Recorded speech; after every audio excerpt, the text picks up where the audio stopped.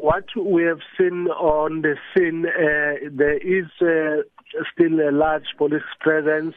The bomb disposal unit squad and the police forensics are there. They are still combing the scene for further clues. The one cash van is still on facing the direction of Mrs. Lane on the Jakes Gerwel Road.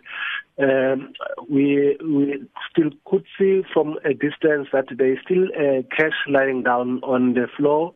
And there are two trucks behind it and one van that was driving in the same direction as the cash-in-transit heist. But what we've heard from the eyewitnesses, two of these were in one of the cash-in-transit vans.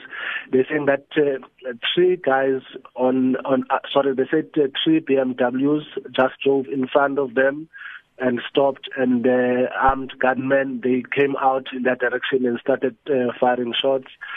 They were saved by one of the security guys who came to open for the other security guards on the back, and later on an explosive was hit, which they say is the one that injured one of these guys, one of the vans, Zinc, while he was trying to save his colleagues. Then this explosion occurred. Then he was injured by one of the Zinc. Other than that, police are investigating the crime scene as we speak.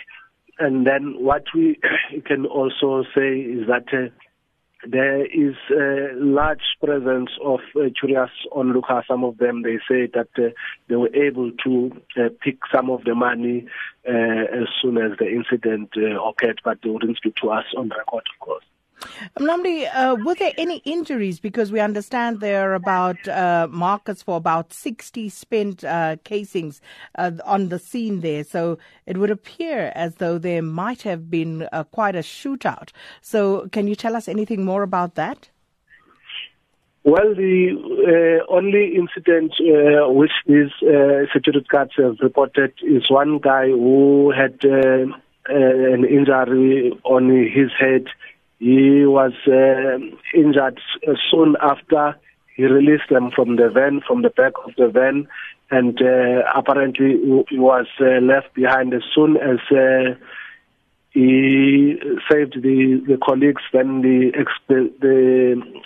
explosion took place, and that's when he was injured on his head. But so far, only one person has been injured. But as you rightly said, there are about 60 cases of spent ammunition on the ground, which is part of police investigation at this stage.